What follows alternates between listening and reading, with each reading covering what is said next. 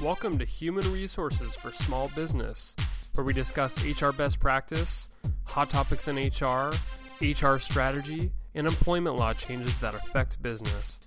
I'm your host, Brandon Laws of Xenium HR. Our website is www.xeniumhr.com, where you can follow us, read articles, watch videos, or contact us. Thank you for listening.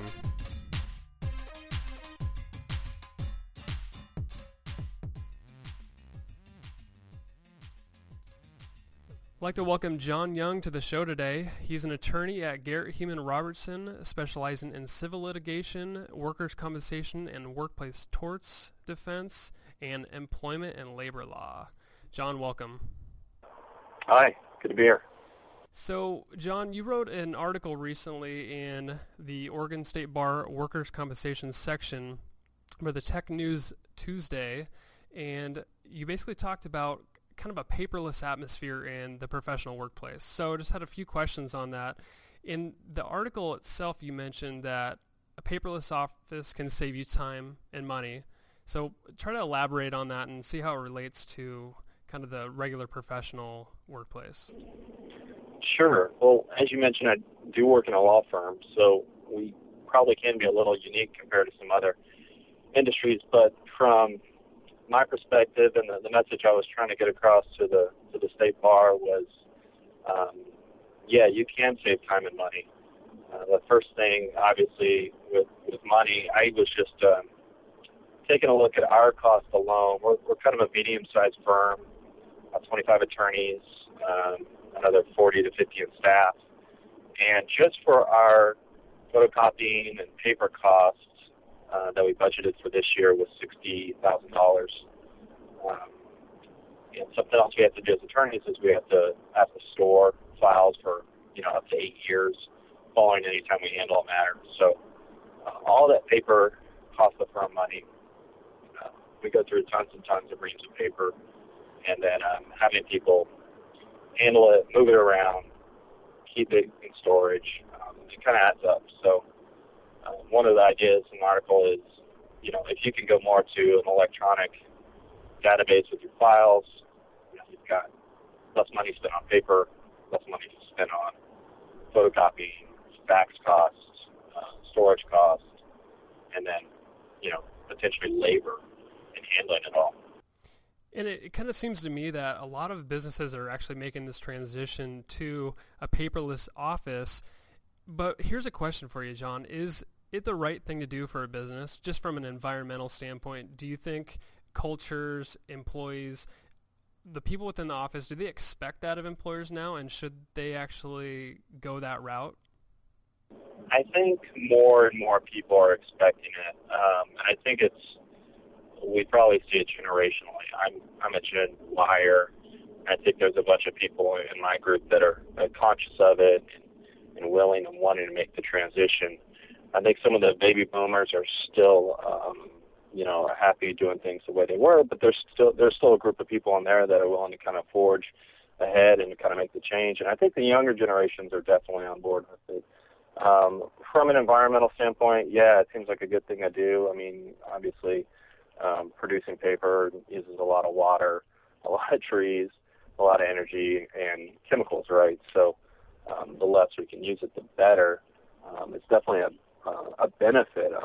But, just kind of going back to even the general idea of, is it the right thing to do for business? I mean, anything that can make your business more efficient or save it money, increase the bottom line, it's probably a good thing to do for its business, whether you have shareholders or you're the sole owner or whatever. And sure, the bottom line is definitely one thing, but I wonder, are people, the Gen Yers and even a younger generation, do you think they seek out employers who are environmentally responsible? So would they be looking for an employer that is completely paperless? Is that a kind of a decision that they would make to go work for somebody? And if so, don't you think employers would want to go that route to kind of pleasing the top talent that's in the kind of the environment, the workplace environment? Yeah, I think to kind of, my general sense is answering the first question is there is a group of younger people out there that do want that in an employer. Do want an employer that's more conscious. I think consumers, customers, more and more want that as well. At the same time, it's a tough, job market right now. So if all things being equal and a person has a job offer from two companies, maybe the company with the more that's more environmentally conscious is going to get the nod. But I don't think I would doubt many people would turn down employment nowadays just because someone may not be so environmentally conscious and trying to go paperless. But I think it's a benefit to do it. I think businesses need to look down the road. It's just like with all the social media, it's coming. If you're not doing it, whether it's social media or going paperless, you're kind of going to get left behind. With the firms that actually do want to start going paperless, what is a way they can go this route? Is it a gradual increase all the way to kind of a paperless atmosphere, or is it something they could just convert overnight? And what are your thoughts on that? Yeah, I think unless you have a ton of resources in the sense of funds, it's probably really hard, if not impossible, anyway, to do it overnight. So it's almost got to be a little bit of a gradual process. You've got to get a plan together, and whether that's using people in-house to, maybe create a team and say, hey, how are we going to do this? What's our plan? How are we going to implement it? Or bringing in someone else, some consultants that specialize in this stuff. You kind of got to put something together, decide what kind of software, hardware you need, and then you got to try it out, right? You can't just, like for a law firm, for example, we can't go in the firm and take every single file and just automatically convert it to digital. But what we can do is all the new files that come in, we start trying to do them more on a digital basis, make it more paperless, and as that proves successful, then you kind of implement the protocol full blown. After you've had a chance to kind of try it out. So I think it's hard to do it overnight. It is got to be pretty gradual. And John, who do you think is leading this implementation? Is it the IT, if you have those resources as in your workplace, or is it HR? Is it in operations? Who do you think is actually leading the change? Well, it's almost it could be a couple different ways. It could be a business philosophy, so it can kind of come from the leadership. Hey, we want to be more environmentally conscious, or hey, how are we using paper? We've got ways to cut a lot of cost here. So leadership can kind of drive it. I think absolutely you need IT involved and you need HR involved as you come up with a plan, as you start to implement it. And then you kind of got to get everybody on board eventually. And, trying to mix it up, hey, we're going to do it over here, we're not going to do it over here, I don't think that really works. You kind of need to try and do it across the board so everybody within the company is doing the same thing. And I'm sure you're relatively new to the kind of the paperless atmosphere, just like most of us are, but what does an electronic storage and filing system look like? I imagine everybody has their own organization in terms of how they want to find things and sort it for everybody within the organization. But what have you seen that's worked? Yeah, and, law firms are really new to this. We're probably dragging behind some of the other more innovative companies. But, like for my firm, what we have right now is we have a number of different drives. And within those drives are all the documents we create electronically. The next step beyond that is within those drives, within those folder, everything's categorized the same way it would be categorized within my legal file. I've got a file for correspondence, I've got a file for pleadings, I've got a file for discovery. And as things come into the office, and people are still sending them, via paper, we scan it, we get it into the electronic file, and organize it the same way we would. And there's a bunch of different ways to make that easier down the road with if we put it in a PDF, using Adobe, and then using OCR for text recognition. Later on down the road, you can search all those documents for key terms. And each document's got to have its own key filing names. It's just like anything else, I think, but it's kind of it's setting it up in a digital form. And are all the documents stored on a server locally or in the cloud somewhere? How basically, if you're going to do a search, how does the server get indexed for all of those files, and then because it has to be indexed in order for you to search for particular files to make it really efficient in finding documents. So what's the interaction like between the server settings? Yeah, and you may be getting a little out of my wheelhouse here. I'm kind of just learning this as I go too, but here's my basic understanding. Us, for example, every file we have, whether it was a paper file from 20 years ago or today, gets an 8-digit file number. So right away when we go into this shared directory, all those files are in there.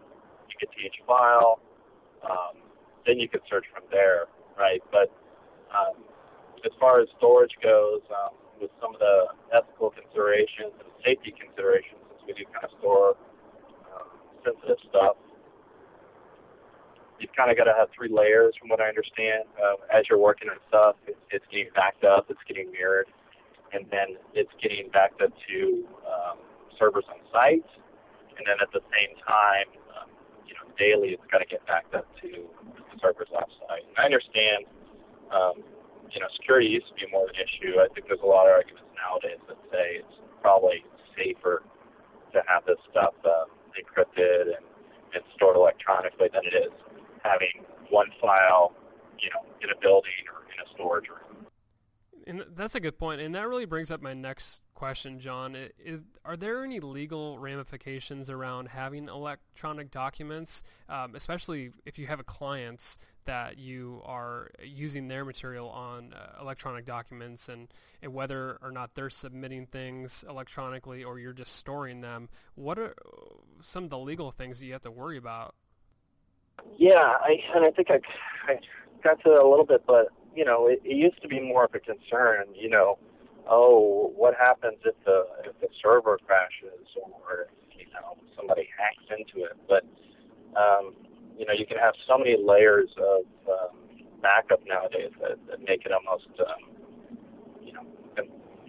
impossible to lose this stuff, and then it can be encrypted on such a level that it makes it really safer. So the argument nowadays is, well, you're more likely to have someone break into your building or your storage or to suffer a natural disaster, to destroy a paper file that can never be recreated than you are to lose something electronically. So when all this stuff started coming out in the legal field, there was a lot of concern about safety and security, but the American Bar Association and all the state bar associations are really on board now with going the electronic route. So any ethical considerations have kind of been dealt with.